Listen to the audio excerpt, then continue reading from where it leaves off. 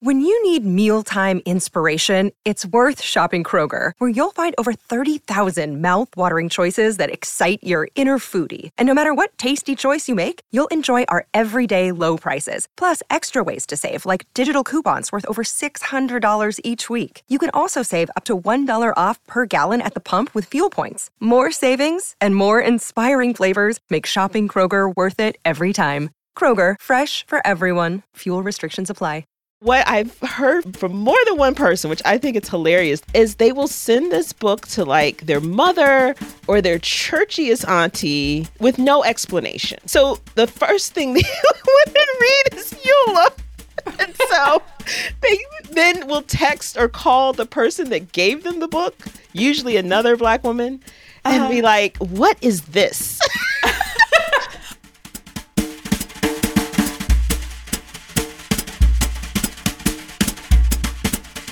Hi, Disha. Hi, Donnie. Well, today is a very exciting day for the Ursa podcast because this is the day I've been waiting for. We are going deep on a little short story collection that you may have heard of before. It is called The Secret Lives of Church Ladies. Oh, I'm so excited. Oh my gosh. You're excited. I'm excited because I just reread this beautiful collection for the third time over the weekend. And I don't really know what I'm going to say except basically gush.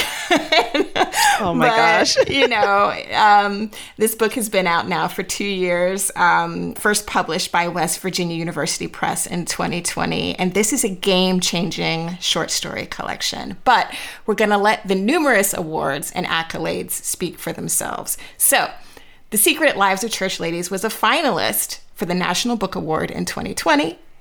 It won the PEN/Faulkner Award 2021, won the Story Prize 2020, also the winner of the LA Times Book Prize, the Art Seidenbaum Award for First Fiction, and now coming soon to HBO Max in a dramatic series produced by Tessa Thompson. How amazing is that? So excited. Yes. And so today we're going to dig into everything about this collection with Disha, how she first came up with the idea and the initial stories. And we're going to go down to the sentence level on the stories that stuck with me, meaning all of them. So please consider this a spoiler alert. We're going to be talking about Tashida. We're going to be talking about Peach My girl. Cobbler. We're going to be talking about JL.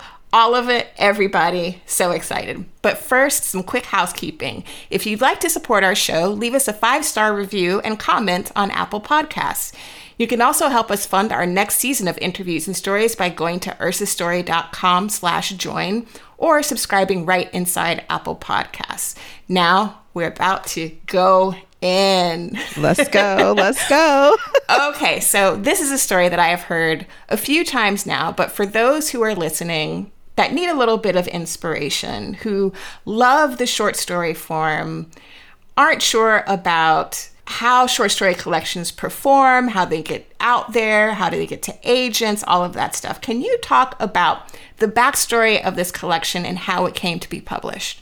Yes. So Church Ladies was born because I was trying to write a novel, trying unsuccessfully to write a novel.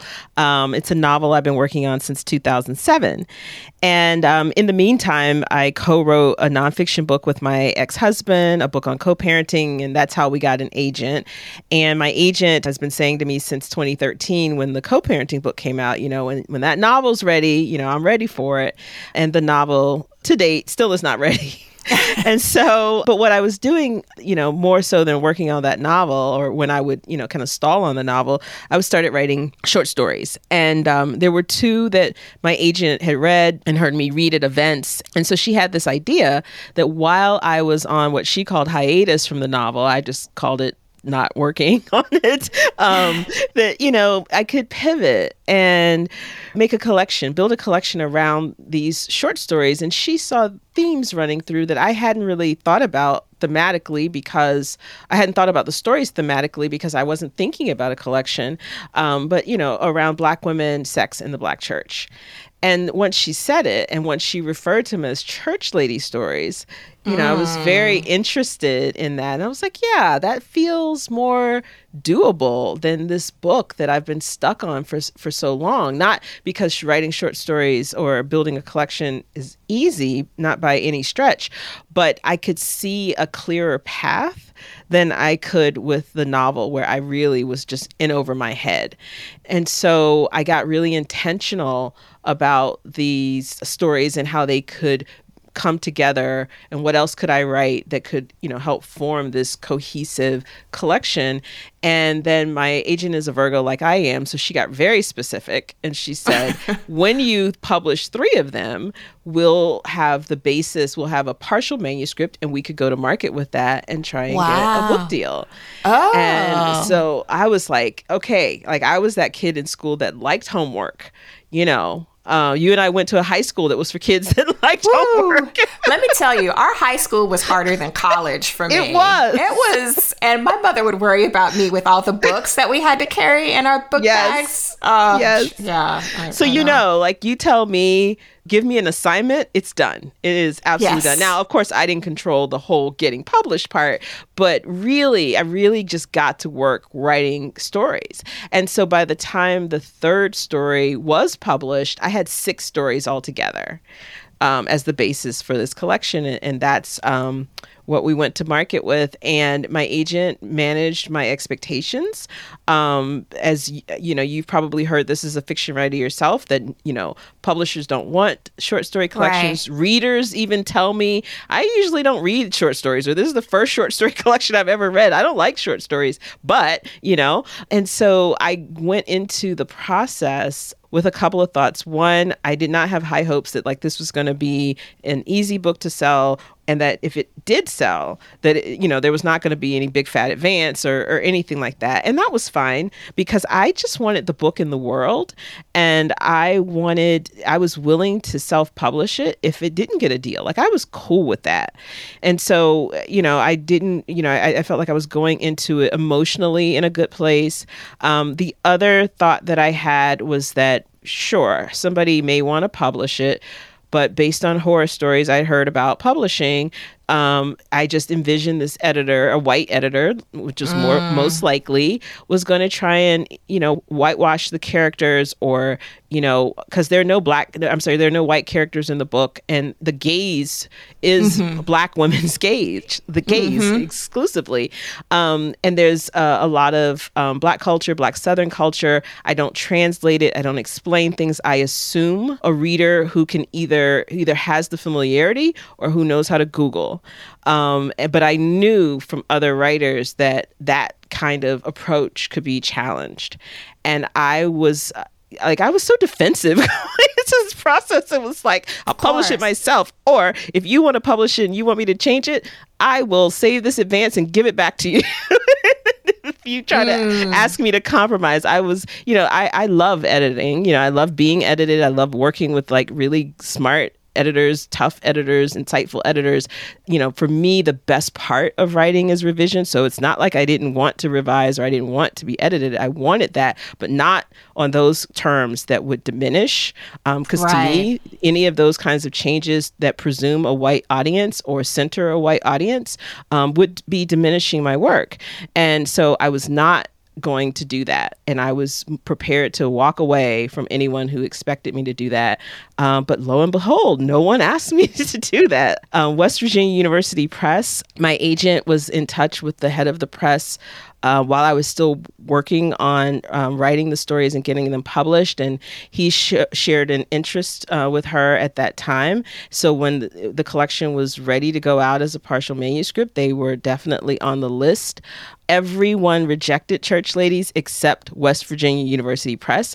And I say that proudly because I think it says a lot about the publishing industry. And I think it's something to encourage writers who experience a lot of rejection, that it's not personal. It's not always a statement on the quality of your work, because it's not like they accepted Church Ladies and then had to, massively overhaul it. It's not so different a book than the one that, so many folks rejected. It's a matter of fit. It's a matter of just finding one entity to say, yes, we see a vision for this as you have written it. Sure, we're going to edit to tighten it up and make it clear and make it more cohesive and coherent and make it the best work it can be. But the bones of these stories remain the same. And so, it definitely is an underdog story. And I hope, that people have been encouraged by that. Well, I think there's so many lessons in that, and I am so grateful to so many aspects of that story. First of all, to your agent for having sort of seeing the vision, seeing the theme, and saying, like, I think we can do something with this. Like, if we have 3, this is the base. And I don't know that I've ever heard of, I feel like most fiction, right? Like, we have the completed thing that we're taking out to editors. And it's amazing that your agent said, this is strong enough for us to take out. And the right person will say yes. Mm-hmm. Incredible. She knew. And so something I do now in all my spare time is I poach people away from their agents if their agents are not good to them. And I'm like, do you want to talk to my agent? Because this is how your agent should be, like, skilled enough to help you, grow as a writer if they're like an editorial agent like mine is. But they should definitely be like a fan. They should be like a cheerleader. They should be championing you. They should be encouraging you and challenging you and really, celebrating you and checking in and saying, what's next? And what about this? And what I'm finding is that that's not always the case.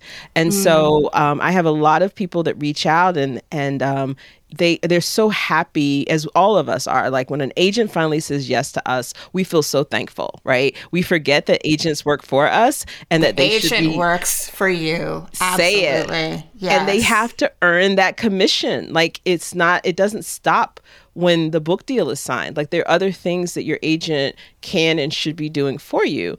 And so I've been just so fortunate to have that kind of agent. And so I'm always like whispering and telling people, like, you don't have to put up with that. Like, really? Your agent doesn't answer your emails? Are you serious? Oh, well, or you're struggling with your editor and, and you CC'd your agent and they acted like they didn't see that? Fire them, Right, right. Well, I know. So we have a whole other episode. We're going to go very deep onto everything about the Don't get me started. The last thing I want to say is I'm so grateful to you for sticking by your own vision of what you wanted this collection to be, because you've been talking about this book now for a very long time. And I imagine that it would be a different situation if you weren't wholly proud of this book. And I feel like this is a book in which it is just so beautiful. It reminds me of home. It's so familiar and warm. I recommend it all the time. It is that kind of book that people who don't read short fiction, they say, I don't know, like you said, I don't normally read short fiction, but these stories, there's something in them. And I think that ties into, your dedication to what it is that you wanted these stories to be, which are stories for and about Black women. So thank you for that, Deesha. Thank you. Along the themes, so of course, all these stories are about, church ladies, specifically Black women who are in some way connected to Christianity, even if loosely, through their mothers or mother figures. But for me, the third time I read this collection, it occurred to me that I had also kind of like not thought very much about another word that's part of the title, which is secret. Mm-hmm. And these stories are teeming with secrets. Yes. And I'm just curious to know the role that secrets play in your fiction when you're sort of coming up with inspiration for these stories, or for any stories that you're writing, really. Sure. So one of the ways that I continue to grow as a writer, and one of the challenges I've had writing short stories and working on my novel, is that I have to kind of work extra hard at coming up with high stakes and to allow conflict and messiness and tragedy to befall my characters, because there's no story without conflicts and messiness and something at stake. And the higher the stakes, the better. And, and that's just, I think, kind of basic storytelling. And secrets are just the site of so much potential conflict, potential messiness, having something at stake. The stakes are around keeping something secret. What is at stake if that secret gets out? And so it's, I think, asking what your character's secrets are, deepest, darkest secrets, or most delicious secret, or the secret that would change everything if it got out. And then also, with secrets, there's the elements of surprise. There's the revelation that comes with, what's the word I'm looking for? With secrets, that's a word. There's revelation that comes with it. And I was talking to Kiese Laymon about this once, that, we both love stories where we're aiming less for resolution and more for revelation.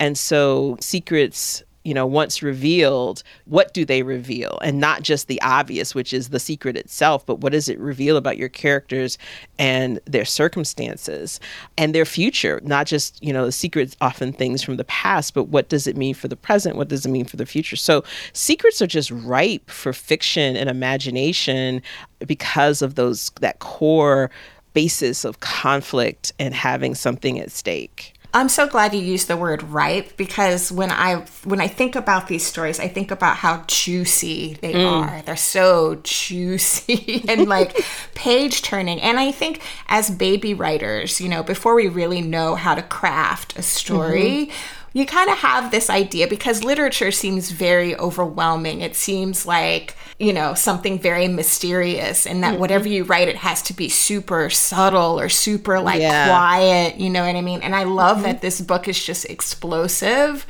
and sort of like is resisting that idea of the subtlety. And it really is. I mean, I think secrets and high stakes are absolutely key to a good story, that has like tension and conflict and all of those things that for some reason, when we're younger writers, we tend to kind of lean away from that because we think it's not artful for whatever reason. Yep. But it makes it, what it actually does is makes your stories like exciting and, relatable. Hey, it's Kaylee Cuoco for Priceline. Ready to go to your happy place for a happy price? Well, why didn't you say so? Just download the Priceline app right now and save up to 60% on hotels. So whether it's Cousin Kevin's Kazoo Concert in Kansas City, go Kevin, or Becky's Bachelorette Bash in Bermuda, you never have to miss a trip ever again. So download the Priceline app today. Your savings are waiting. Go to your happy place for a happy price. Go to your happy price, Priceline. So mothers and mother figures also loom very large in the collection. So there's ideas about the shame that they pass to us, the examples they set, the beautiful memories that we have of them, even if the relationships are strained. You mentioned that you hadn't really noticed certain themes emerging in the stories you were writing. Was this one that you were conscious of or intentional about, or was it one that kind of occurred to you later? It wasn't until after I turned in the completed manuscript to the publisher that I was like, there's a lot of mother-daughter stuff in this. And I know that just sounds so disingenuous because there's so much mother-daughter stuff, but that's just how much of that came from my subconscious. And I think it was because, I know it was because my relationship with my mother was the defining relationship of my life. And she died of breast cancer when she was 52, and I was in my early 30s. And I thought, when she passed away, I said everything I needed to say, and I think she said everything she wanted to say, and we were as close as we'd ever been in the 6 weeks that she was in hospice, and I felt like we both were able to let go, and there was no unfinished business. Clearly there was a lot of unfinished business for me, and it showed up in my stories. But I think that that's what can happen when we don't do that thing you were just talking about, which is like worry about, is this artful? Is this subtle enough? I think if we trust, like for example, what Toni Morrison said about memory, because a lot of my stories are rooted in memory in my childhood and growing up in our hometown of Jacksonville, Florida. And so, of course, there's memories of my mother and other Black women and church women and outside of the church women. Toni Morrison said, the act of imagination is bound up with memory. Wow. Like, that just gets me so excited. And I feel like that's a great way to describe how these stories came about. but they're bound up together, and that's how it was for me, that, when I start imagining stories and bringing in, these feelings of nostalgia and these memories I have, and seeing what emerges, if I am not trying to force something, whether it's a style or a tone or a message with a capital M, something really lovely and necessary emerges. And for me, clearly it was the mother-daughter stuff, because it's in pretty much every single story in the collection, some dynamic between mothers and daughters. Sometimes there's a mother who is dying or silent, but still very much present in the narrative and present in her daughter's life and thoughts. And then there are other mothers that are more present, physically and in other ways, like Olivia's mother in Peach Cobbler. So it sort of ran the gamut, but that was a lesson for me in just trusting myself. And I know we're going to talk about Snowfall later, but that was the story for me where memory sort of almost enters a trance-like state. And I just felt, when I read that story, I feel the world around me in my home in New York just falls away. And I feel this ache in my chest because, I remember there were so many specific memories in there that felt similar to mine, in a sense. The Young and the Restless, and Grandma, and the clothespins outside on the line, all of those things, and the way that you structure the sentences. But we're going to get to that. I'm getting ahead of myself. So I'm curious, what story in the collection is the first one you wrote? Eula. Eula was first. Oh, so the first one that appears in the book is the first one you wrote. And then what was the last one you wrote?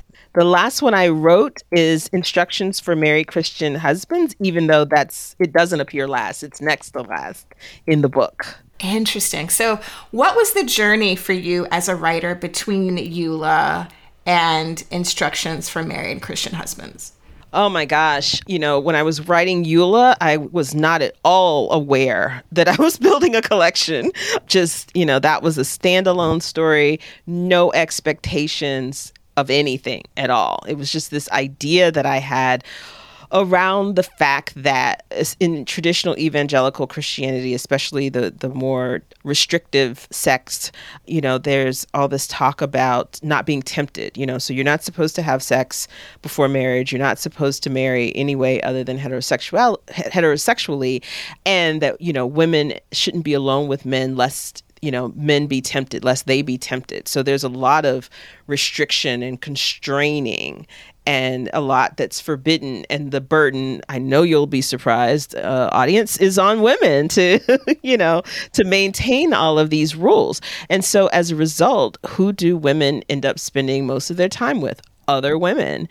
And, whether we've been repressed or not, we're all by nature sexual beings and we have these desires. What do we do with them? Oh, and by the way, masturbation is forbidden too, right? So, talk about a perfect storm, right? So you've got all these hormones and you've got all these restrictions and the propensity to hide things, because the idea is, the church is the original don't ask, don't tell institution, right?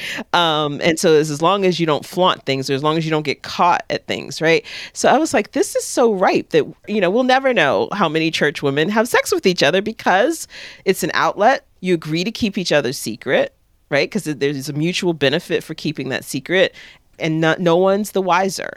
And I was also thinking about sort of the ways that brand of Christianity can really infantilize us as adults and really kind of oversimplify life with this sort of really weird rule system, right? So you can do whatever as long as you ask for forgiveness, but if God is really in your heart, you won't want to do those sinful things anyway, right? And it's like, wait a minute, slow down. I can't keep up with that. That was me as a kid. I was thoroughly confused by all of this.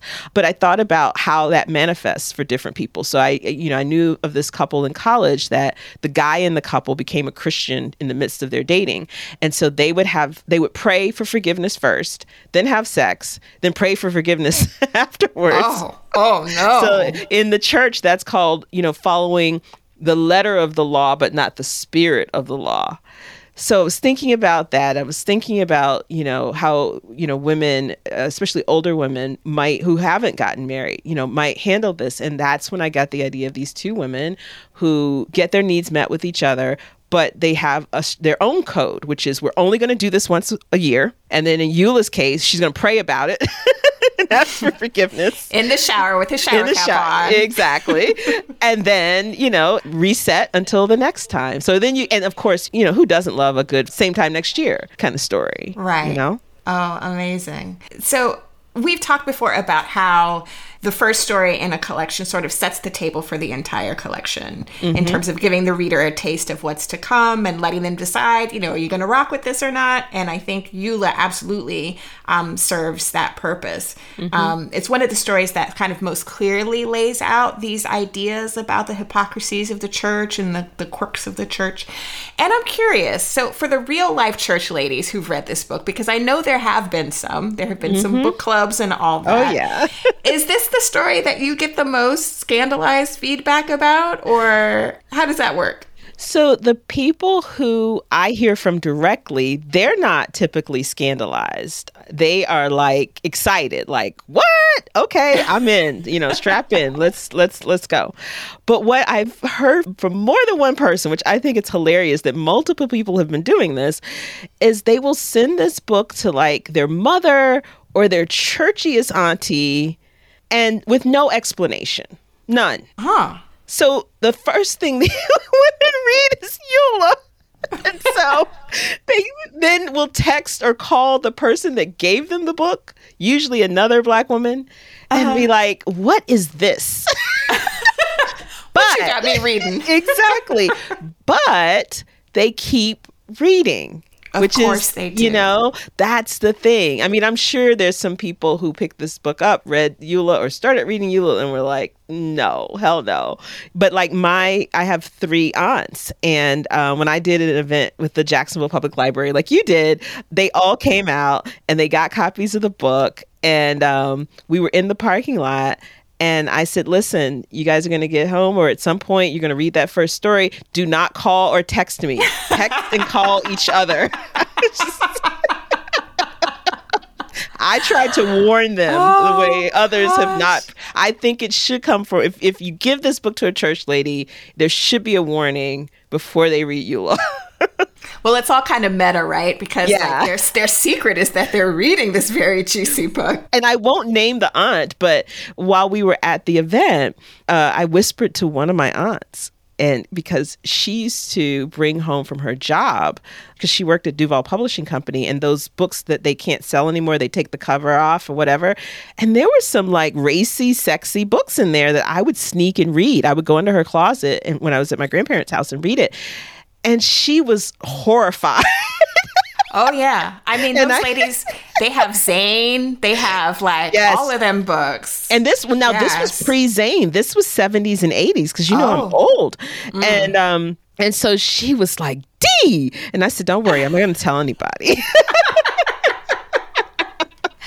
I love it. So it's interesting. This time when I read this story, because this is the 3rd or 4th time I've read Eula, the thing that struck me this time is the setting that you choose. In terms of the themes of the story are very timeless, but it occurred to me, this was very intentionally set on New Year's Eve 1999 heading into 2000. Yes. And I was curious why that year? I think it's because, if memory serves, because it's been a long time, I think I took a workshop. I want to say it was David Haynes's workshop on the narrative engine. I am a Combilio fellow, and David founded the Combilio Center for African American Fiction, and it's a retreat and a fellowship just for Black fiction writers. And his craft talk that summer when we were in Taos was about the narrative engine.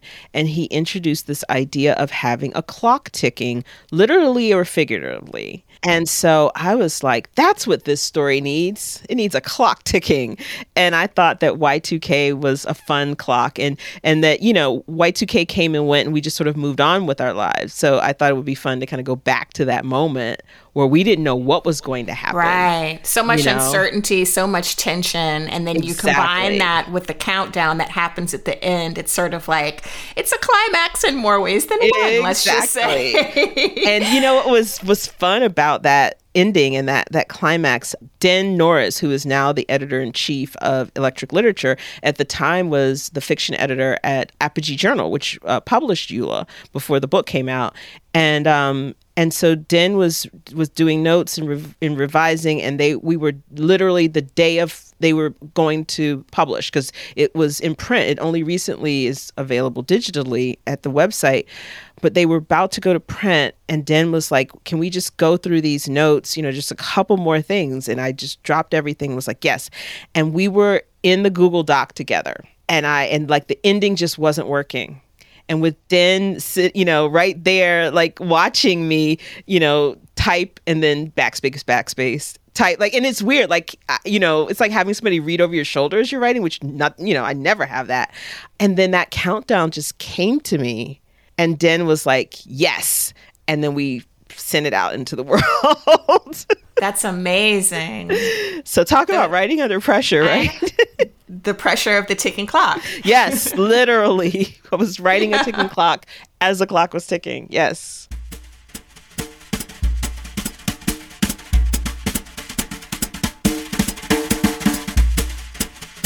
The other effect that the countdown had for me was it had me sort of thinking about the characters past the ending. And I wonder if you also think about your characters past the ending and what you imagine happens with Eula and Caroletta after that countdown. Or do you know? Sure. So typically I don't think about them afterwards, but there are two exceptions. One, you know, because of my HBO Max show, I'm thinking about them now, you know, after, you know, what happens next. You know, we're moving forward in time. The show is actually going to be set in the present. And so a lot of the script that I'm writing is where are they now, basically, and what's happening and what has happened since we last saw them in the book. But the one character that stayed with me after I wrote their story was Olivia from Peach Cobbler. But again, subconsciously, I didn't know that she was still with me until I was writing Instructions, which is the last story in the collection. And I got to confirm a theory of mine. Yes. Go on. There's a section in Instructions early on where she's sort of talking, the narrator who we don't know who she is, and I didn't know who she was as I was writing her. I was writing to discover her, and she says something like, I own a bakery and I make the best peach cobbler in town. And I wrote that line and I was like, it's Olivia. And I surprised myself. And I used to roll my eyes when writers said that their character just showed up and told them who they were. I'm like, yeah, right. No, that really happened. And I think it was because while I was happy with the ending of Peach Cobbler, where Olivia is sort of stuck with the mother she has, because she doesn't have anywhere else to live, my heart, Olivia just stayed with me, like that poor girl. Like, she's so many of us who are stuck. Like, our homes are places that we basically have to suffer through until we can get out. You know, I mean, and my home was not, you know, let me not be dramatic. It was not like as bad as it was for Olivia or anything like that. But I think that that's the reality for too many of us. You know, we are pretty much at the mercy of the people who raise us, because if nothing else, we just can't afford rent, you know? Right.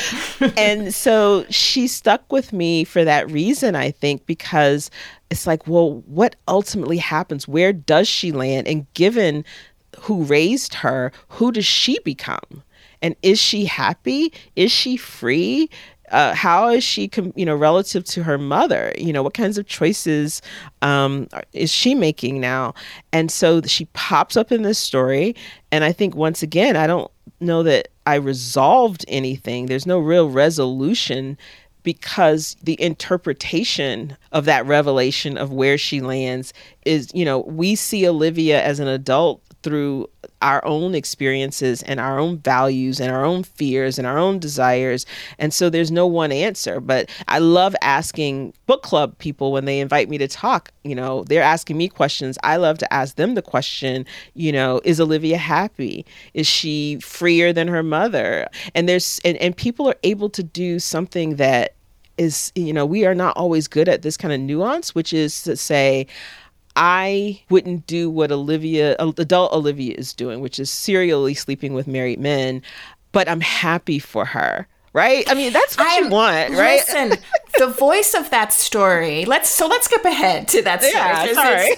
So the voice of that story is so strong and so declarative and so sure that you can't help but kind of be a little bit like, okay, Miss Olivia, like a little bit. She is very much in control. Yeah. Very much like, this is what it is. And very self-aware of what brings her pleasure. And not very judgmental of herself for that. Right. And I had to kind of admire her a little bit, even though, you do kind of go into that story like, what kind of person is this?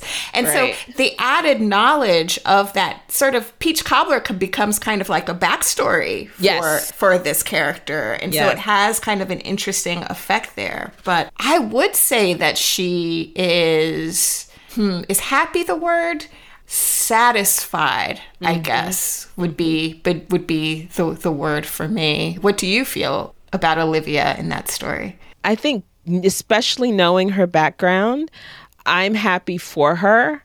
I think happiness is fleeting, though, Yeah. And we define it differently. And I think that by her own definition, she is happy because for her, being in control is the goal. And so she has succeeded because ultimately she controls these relationships. Now, over time, she may find that she doesn't get the same satisfaction.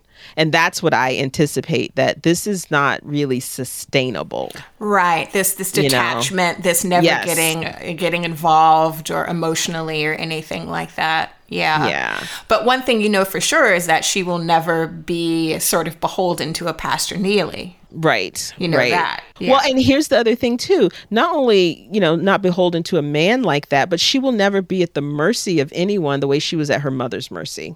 And I think that's just as important for her. One thing that I also, kind of changing gears a bit, that I picked up on in this read, Eula also, to me, kind of tweaks some of the pop psychology that, around how to get and keep a man. Like, I'm thinking about all this stuff that men put out, like Steve Harvey, Think Like a Man and all that, which it's very, for lack of a better word, it's a problem. I feel like a lot of times.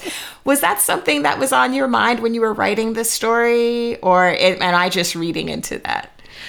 No, it definitely was, but not Steve Harvey specifically, though Steve Harvey was like a few years after, or maybe, there was probably some overlap in the 90s, the late 90s. All that stuff around the rules, like there's always been versions of it. It's not just like Black folks too. It's been like all kinds of crazy stuff coming from men about like what women need to do. Exactly. And it was during that era, the thing that stood out to me was this waiting for my Boaz. And I think it's such a misreading of the Bible story, because she doesn't actually, it's not like she was dating, Ruth in the Bible. It's not like she was, going through a lot of dudes and then it was like her Boaz showed up, or like men were trying to date her and she was like, no, I'm waiting. It was like her mother-in-law, her husband had died. She was a widow. Her mother-in-law is like, hey, there's that guy over there. Go lay down with him, So there was no waiting. and he was good. He kept them from starving. So yes, he was a good man. But somehow Christians in their infinite mediocrity got hold of that story and it turned into like a whole cottage industry.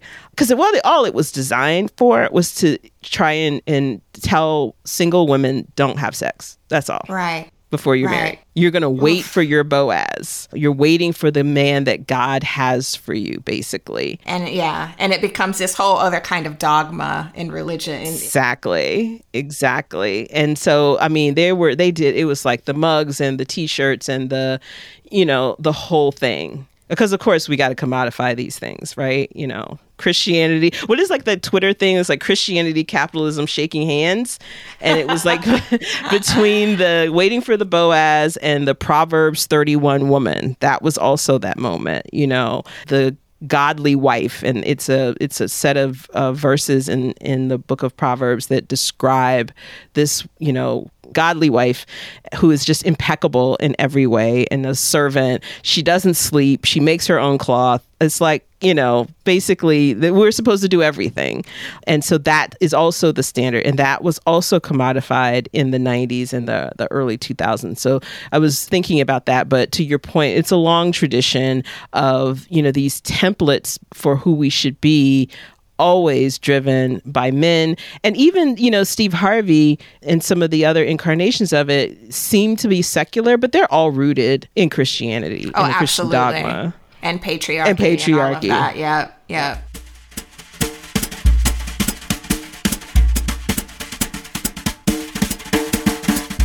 I could talk about Eula all day, but moving on to Not Daniel, story number 2 in the collection. And this is a story, this is probably the shortest story in the collection, I believe. It is. Mm-hmm. And in it, the narrator is connecting with a man that she meets at a hospice center while both of their mothers are dying of cancer. And so although it's so short, it's touching on so many big things: grief, guilt, pleasure, comfort, so much.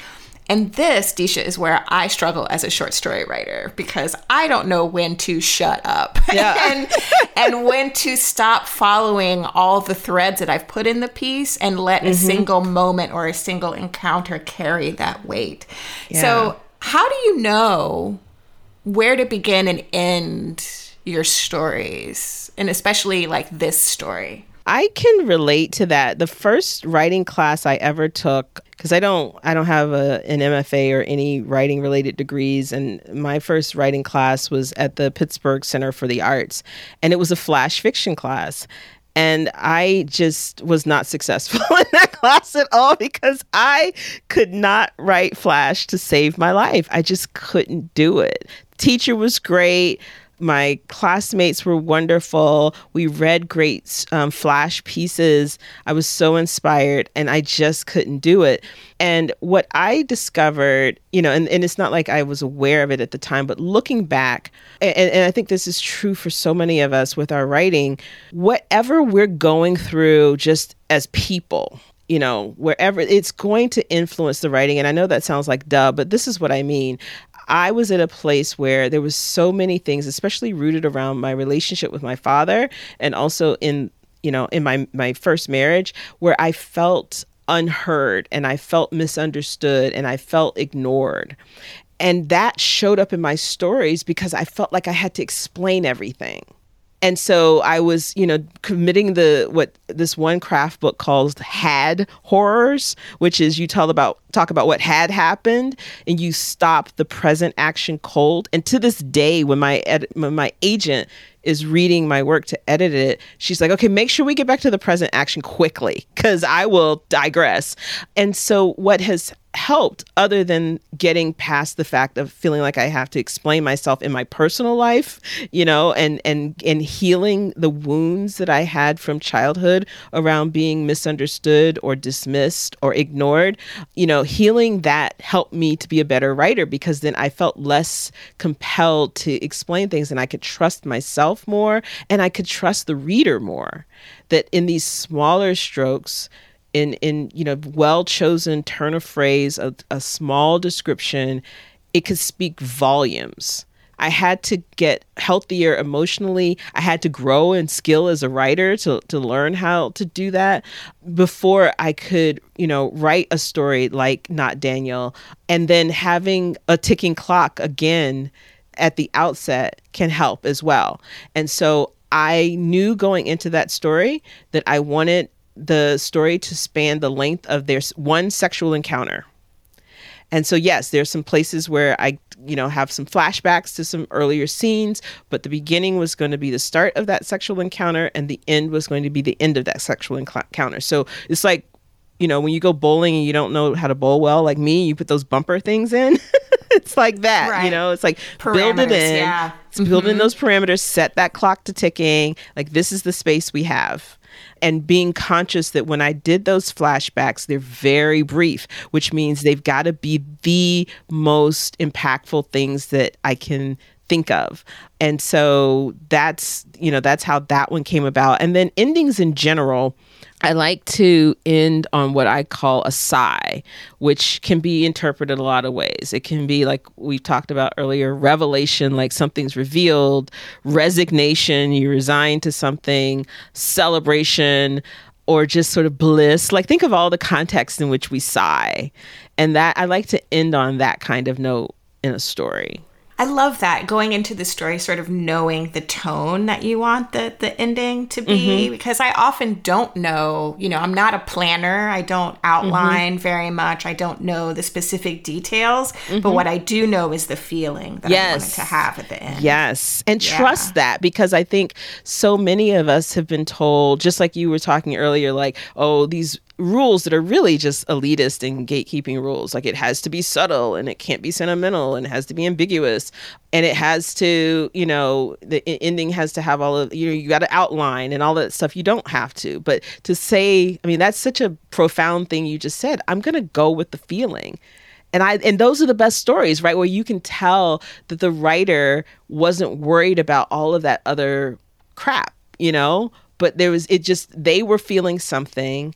Now we're feeling something. It may not even be the same something, but that ultimately that emotional connection with the story, with the characters between, and the story is the conduit of connection between the author and the reader, that we can trust that part of us that's tender. We can trust that part that simply feels, and that's valuable. When we try to say that it always has, well, first of all, it's a false dichotomy between the rational mind and the craft mind, if we could call it that, and the emotions. I think emotion and craft and writing, they're just inextricably tied, that one is not superior to the other. And I think we've elevated this idea of craft at the expense of the emotional part. And then, for those of us who have, marginalized identity, it's assumed that somehow we don't think about craft at all, know, and it's not. It's that these things are working in tandem. And I think that people are more writers are capable of doing that. They just don't give themselves permission to do it. Well, you're segueing beautifully to Dear Sister, which for me in the collection was a really beautiful illustration of complex emotion with craft, and the way that you combine or you juxtapose laugh out loud funny moments also with painful moments. And there's a little section that I want to read really briefly, if you don't mind, in which the narrator's Uncle Bird is reminiscing about a conversation he once had with the narrator's late father, Stet. So Stet, I'm laughing already. Stet, listen. Stet done had a lot of babies all around town. And in this story, Nichelle, on the occasion of this philandering daddy's death, is writing a letter on behalf of her adult sister to another sister they've never met. And so she's talking about her Uncle Bird, and he says of her father, he says once to her father, "You the only motherfucker I know describe his kids like a spade's hand. Uncle Bird mimicked my father's slow drawl. Oh, I got 5 and a possible." We both laughed. And then Uncle Bert was crying again. Grief is like that. He hadn't just lost Stet. He'd also lost his 4 other siblings all too soon to drugs, violence, or both. We barely got to know our aunts and uncles. And so, like, how you go from a moment that is so hilarious, right? But also deeply painful, because it's a funny memory, but it's also like, Uncle Bird really misses Stet. It's his last living sibling, and it's just like so touching. And this story, this story was so black. I was like, wow. It had the pet names. It had the spades reference. It had dreams about fish, right? Yes. Which is like a folk thing down south with us Black folks. It has Tashida punctuating, quote, each word of her last sentence with a clap. And my favorite part, right, about the pastor at the funeral, quote, and then he did the thing pastors always do at the funeral of someone who hadn't darkened the church's door in a few decades, reminded mourners of their own mortality and where they are likely to spend eternity if they don't get right with Jesus. Listen, I have pretty much every funeral I've been to. It's God, like you that. wrap it up. Shit, wrap it up. So one of the things that brings me the most joy about like writing that I really love is I imagine the writer and the process of them writing. And I imagine them sort of laughing to themselves as they're writing the story. And so I'm picturing you sort of writing the story. But like, tell me what it was like for you to kind of go through all of this spectrum of emotions. Sure. And to create these characters, because there's a lot of characters in this story. It's very heavily populated. And yet each of the sisters is very distinct and memorable. Anything you can say about that? Sure. So it is, Dear Sister is the most autobiographical story in the collection because my father, too, was a Rolling Stone. And I have four half-sisters that I know of. We always say that we know of. And, you know, four of us, we didn't grow up together, so that's different. And that's one of the things I wanted to create in the story is to give those sisters relationships with each other that I didn't have with my sisters, unfortunately. And you know, and as messy as they are, they're still very loving and they're very close. And so one of my sisters, our mothers kind of raised us close. But the other two, like we knew each other and we met a few times, but we did not really connect until the occasion of our father's death.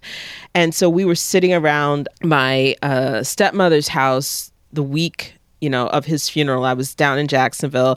And just as an aside, I remember that was when Superhead's book came out. So we were actually sitting around the dining room table reading parts of that book out loud and scandalizing our stepmother's mother, who said to us, you know, you guys have another sister, don't you? Then, you know, she deserves to know that he died. You should be in touch with her.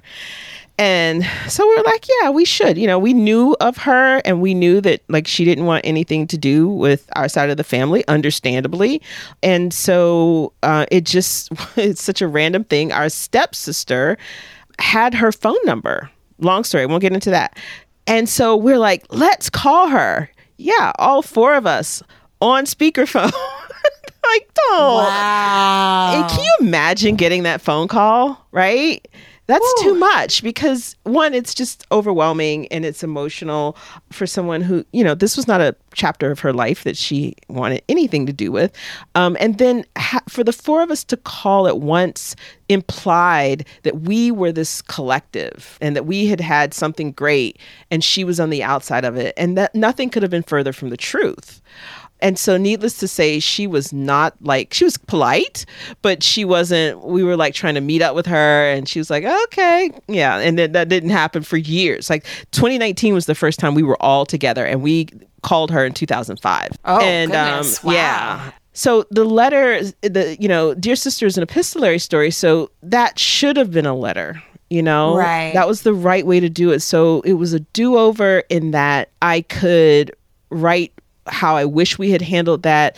I could write what I wish my relationships with my sisters were when we were growing up. And it's a little bit of a revenge fantasy because the moment at the graveside where the father's daughter, one of his friends, hits on her, that really happened. That really happened. And I was too stunned to do anything. So I just stood there and then I just walked away. And then later I was like, why didn't I cuss this man out? Why didn't I do something?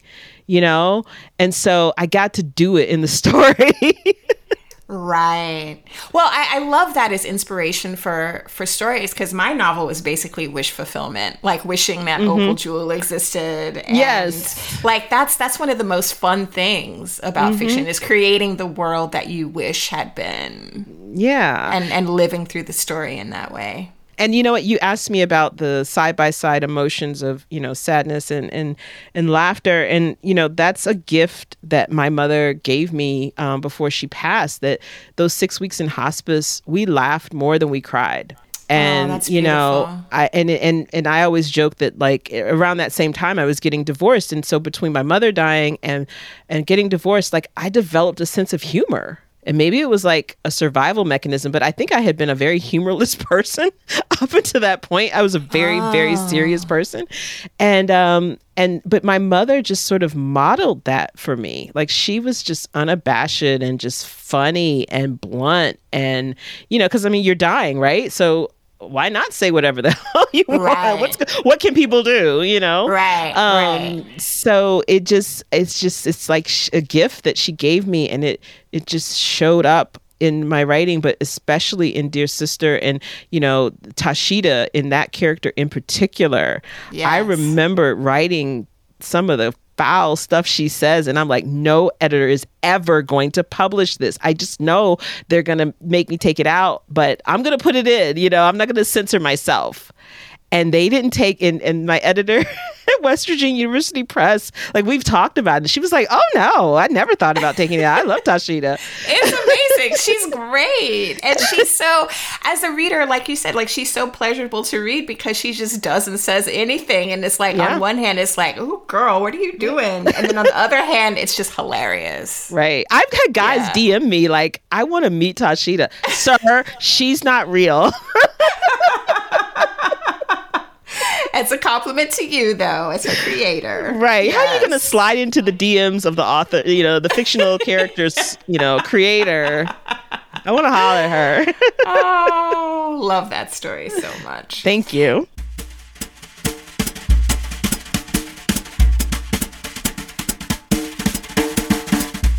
And then, so now I want to talk about first lines. Because the next story, of course, has, I think, what is going to be one of the classic first lines of short fiction. My mother's peach cobbler was so good, it made God himself cheat on his wife. When and how did that line come to be? Was it always the first line of this story, or did it emerge later? No, it was the first line. I got the idea for this story because I wanted to submit it for consideration for this food-themed anthology. And I just remember thinking, I wanted to write about a dessert. And I was like, what's the blackest dessert I could think of? And I thought about peach cobbler, which scientifically I can prove it's not the blackest dessert. Pound cake is the blackest dessert. I was gonna say pound cake or sweet potato pie have a good claim. But for whatever reason, peach cobbler came to my mind. But it's so much better than either pound cake or sweet potato pie because of the textures and the sweetness, and there's a sensuality to it that the other two don't have. Yeah. But I was thinking of the blackest dessert and whatever that came to mind.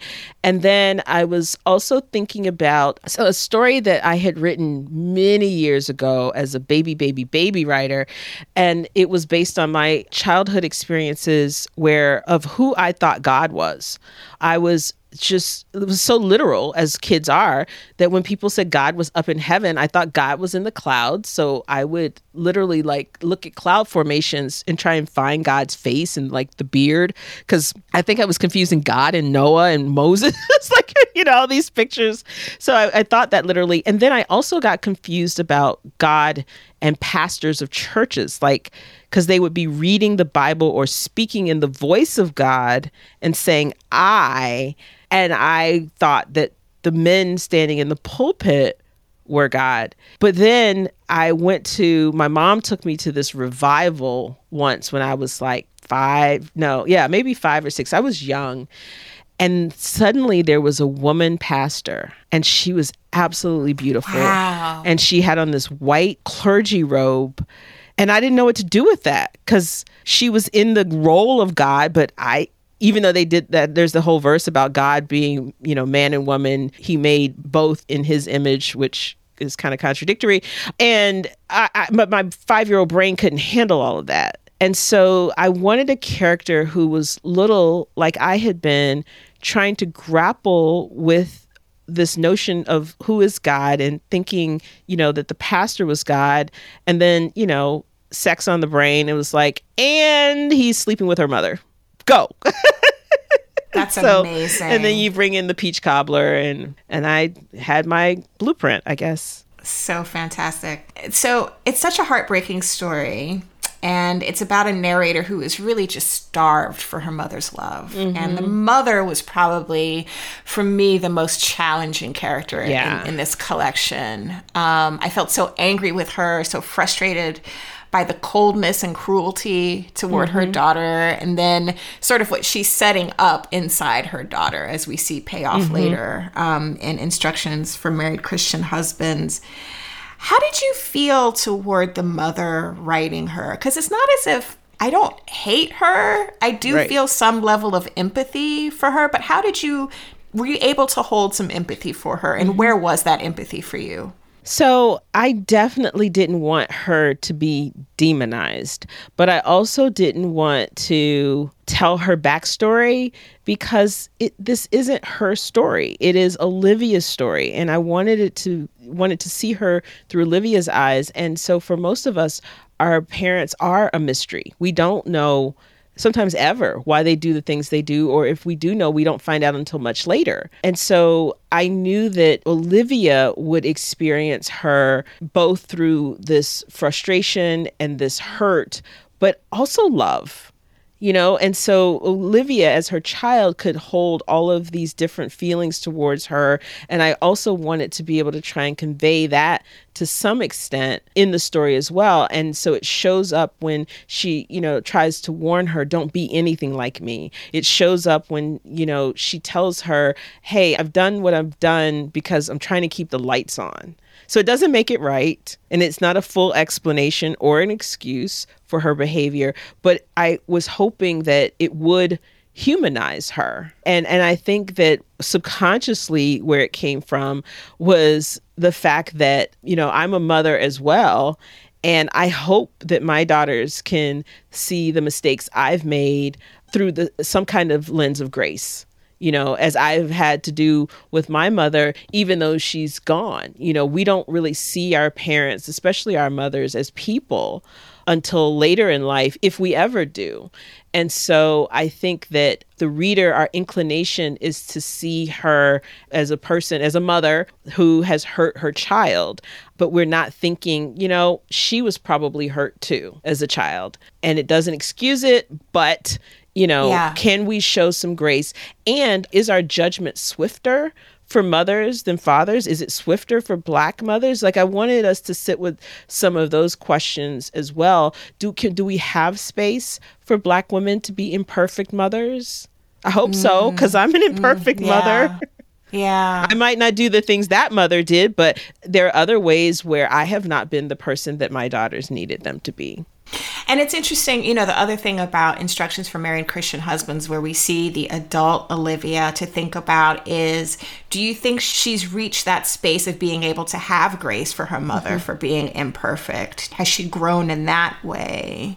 Yeah. To have, in Instructions, when I was writing it, she just sort of alludes to her mother and says, I said I wasn't going to be like her, but here I am doing the same old thing, and then I didn't really think too much about her mother beyond that. But writing the TV show, we see Olivia still, engaged with her mother. So it's not a thing where she has cut her off. She's very much involved in Olivia's adult life. Oh, wow. And so that's been really interesting to write. And so that relationship is one that we really are excited about exploring on the show. So next comes the two stories that I'm very excited to see. I call this kind of like the couplet of the collection, the romantic section of the collection, The Soft Place to Land, Snowfall and How to Make Love to a Physicist. Yes.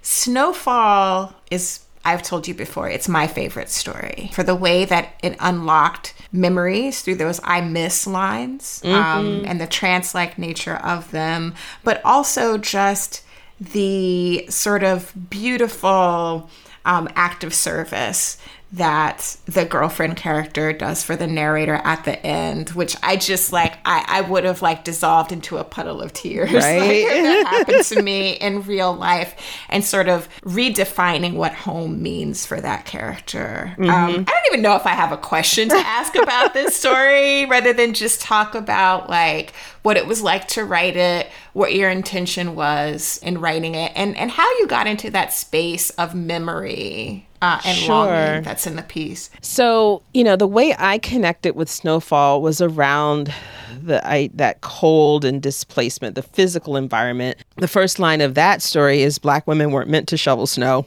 And it was a record freezing weekend when I was writing this story, the first draft of it, and just dreading how cold it was. And I tend to stay in during the winter, and then having to tend to snow, getting somebody to shovel me out or having to do it myself or whatever. It literally makes me miserable. And so that's how I was sort of connecting with these characters first, around this sort of the sense of being from a place where this was not what I was used to. And even after, this fall, or this summer, it will be 25 years that I've been in Pittsburgh, and it's gotten harder and not easier over time. I resent it more as time goes on. And so that was sort of my entry point for the story, is that, I kind of gave my disenchantment and my frustration and my resentment to these characters who have also come from a cold place. And so the cold is literally, a barrier for them. But then, metaphorically, it is the opposite of what they've known as home. And then it sort of turns the question on them, which is, where is home now? Are we making a home for each other? And how can we do that when we each have these very different relationships to the homes we left behind? And so that was the impetus for that story. And then the main character, Arletha, just, she has this moment where she is estranged from her mother, but then she has a literal fall on the snow and ice. And her immediate thought, which is primal for so many of us when we're in a wounded place, is I want my mother. And that's something that, my mother has been gone 17 years.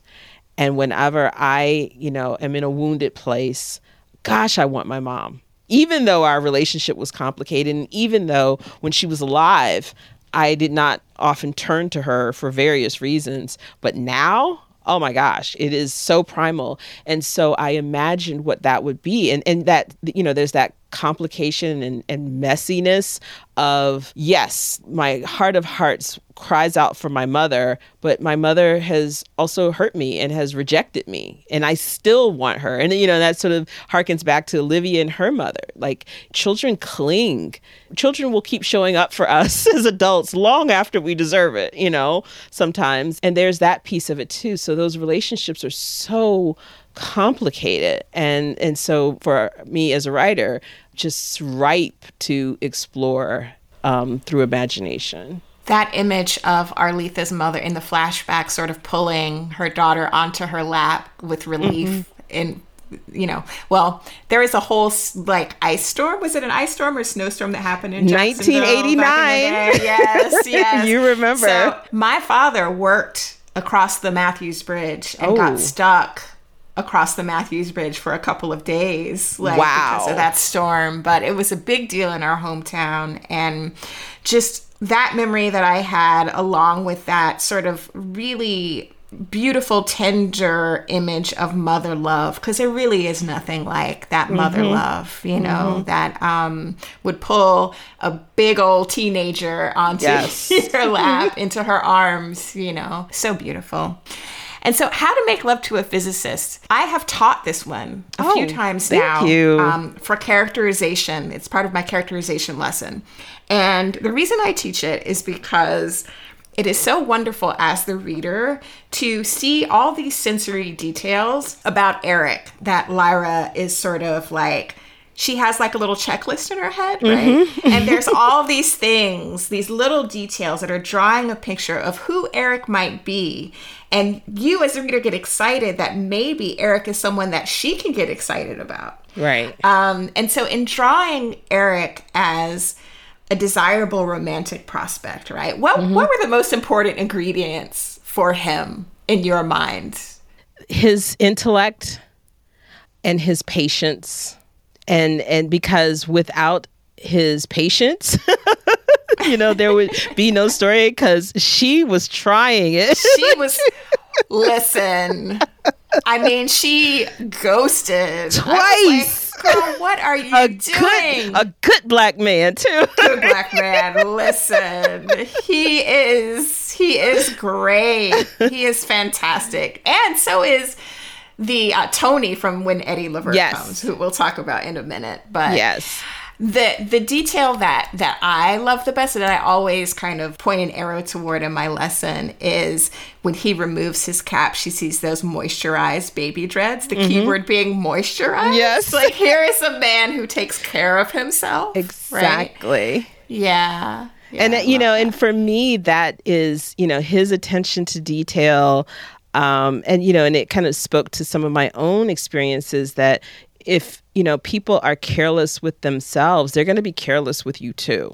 And so, in the African American community, moisturization is a key element of caring and good grooming and speaks well. I mean, one of our worst compliments is for somebody being ashy, and certainly your locks should not be, dull and dry. And so, that was a signal that he is someone who, minds the details.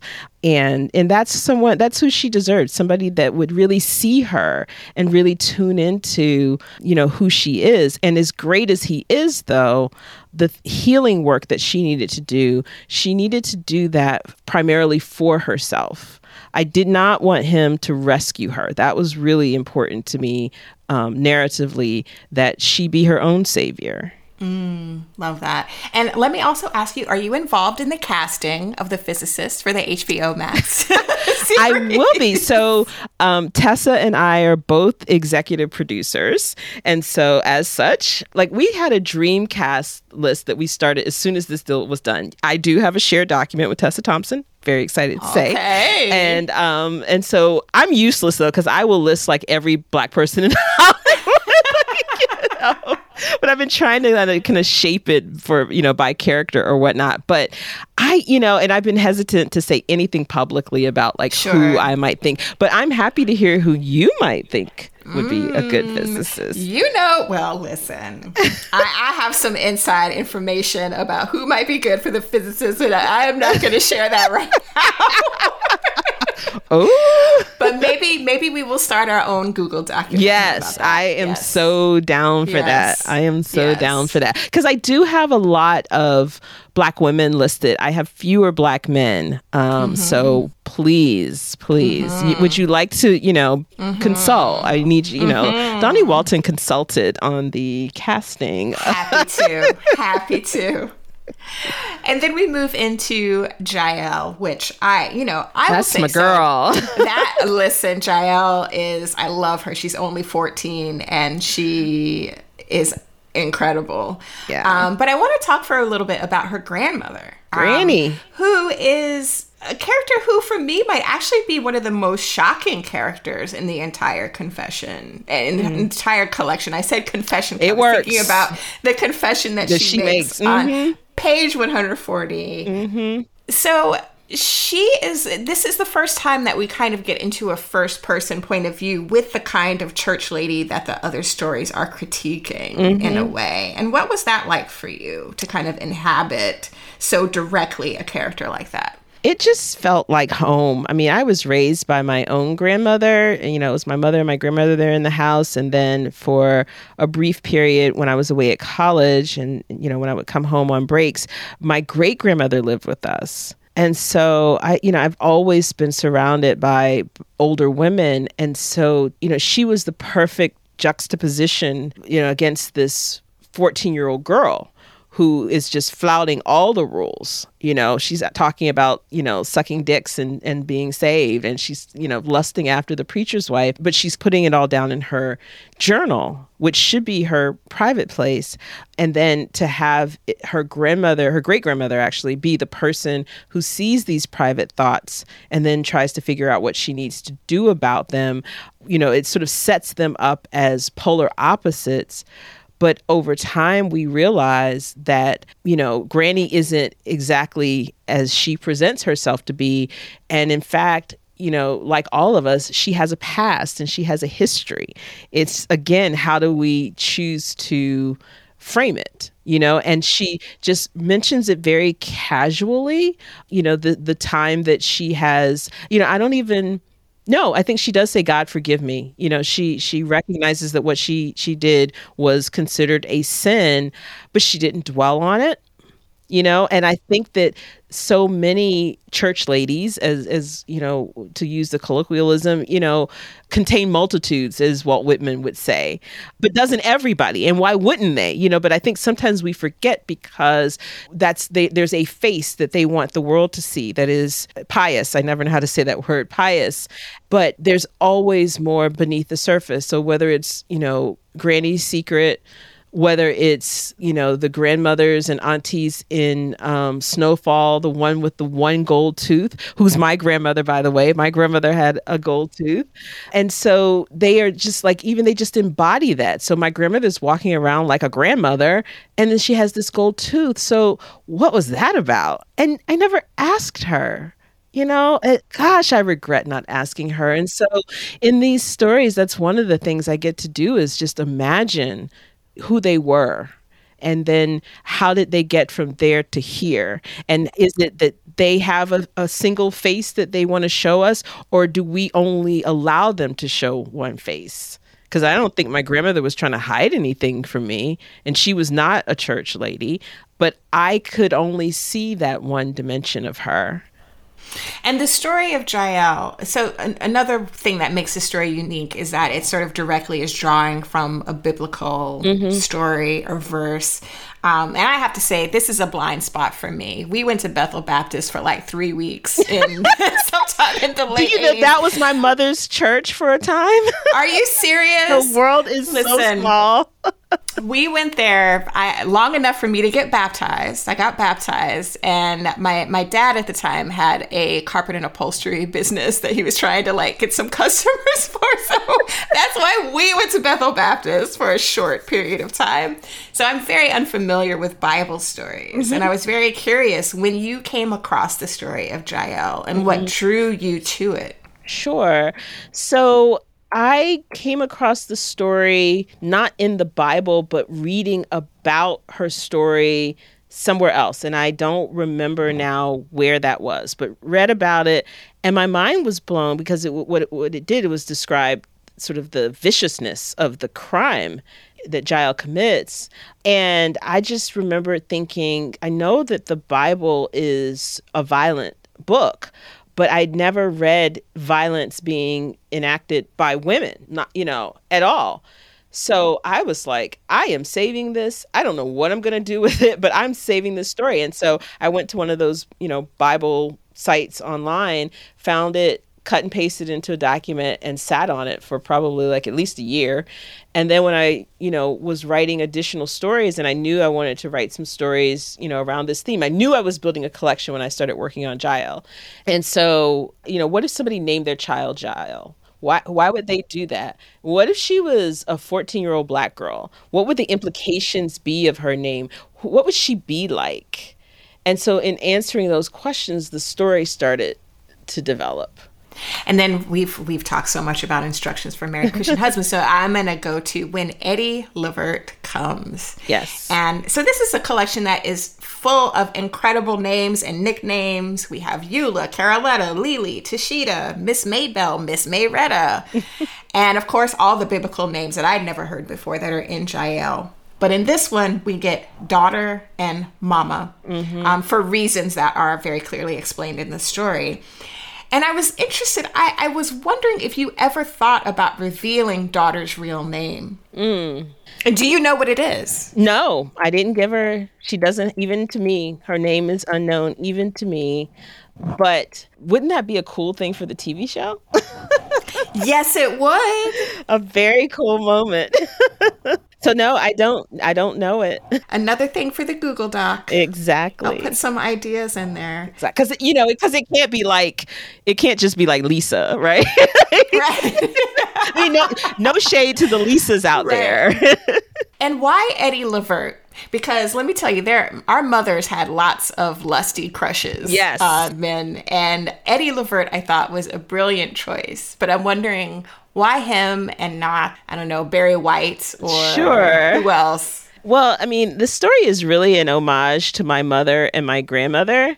And Eddie Levert was my mom. I mean, my mom was obsessed with the OJs, and she does have a picture. She went backstage and got a picture with them one time when I was little, and I wish I knew where that picture is now. And so because she was such a big OJs fan, then I became a big OJs fan. And so the story is really an exploration of what it was like for both my mother and my grandmother to be caretakers of mothers who were not who they needed them to be. So my mother was taking care of my grandmother for a time. And before that, my grandmother was taking care of my great grandmother who, had not been there for her. My mother and my grandmother lived together until my grandmother died. And so they were physically together, but, there were lots of ways that my grandmother wasn't who my mother needed her to be. And so I imagined, what must it be like to be the caretaker and the primary caretaker with no, they did not have relief. There was no respite care that, they could take advantage of, but really having to take care of mothers who were suffering and who were in decline without having had their wounds not even healed, but just even acknowledged, to my knowledge. And so that was me exploring what that might have been like for them. I love, too, that just as there's generations of women in this story, there's generations of Levert heartthrobs. Yes. You have Eddie and then Gerald. Yes. That's right. Absolutely. Absolutely. So one of the other amazing things that's happened for this collection is not only is it going to be made into a television show, but it is being published in the UK and Germany, getting all these translations. And I understand there's a 10th story in the UK edition. Yes. So, I was just going to say, to clarify, it's only in the Waterstones exclusive edition in the UK. So if you want the 10th story, you have to get it from Waterstones. But elsewhere in the UK, it's the same as the original edition. But the 10th story is actually a story that I pulled from the collection initially. So when we went to market with the partial collection, there were 6 stories altogether, 3 that I had published elsewhere, 3 that had been unpublished.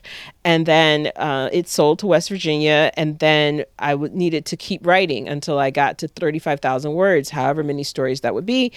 And as I'm looking at the stories I already had, I just thought that this one story called Must Love IPAs, which is about a woman who is so desperate for a date for New Year's Eve, she pretends to like IPAs because it's what's in this guy's dating profile. And she doesn't even like beer. And so I didn't love that story. And now in hindsight, it's because it wasn't a very good story. And then I also wasn't willing to invest the time and energy to rewrite it. So I just pulled it and figured I'd put in something I was more excited about. So then when the UK folks came to me with this possibility of an exclusive story, they're like, hey, you got a story lying around? I'm like, actually, I do. And so I got excited then about going back into that story and seeing how I could make it better and how I could make it fit with the collection and really be able to hold its own alongside the other stories. Well, I am very excited to get my hands on it somehow, some way. So last 2 questions before I let you go, because we've been talking a long, long time. The hardest part of writing a short story is? Reining it in. Reining in that backstory. I'm better at it, but it's still the hardest part. And my favorite part of writing a short story is the magic, the discovery, to be able to surprise and delight myself. The magic is a great place to wrap this up. Deesha, this was a treat. Thank to talk you. about these stories at this level with you. Thank you so much for your generosity in sharing absolutely everything here today. Oh, Donnie, thank you so much.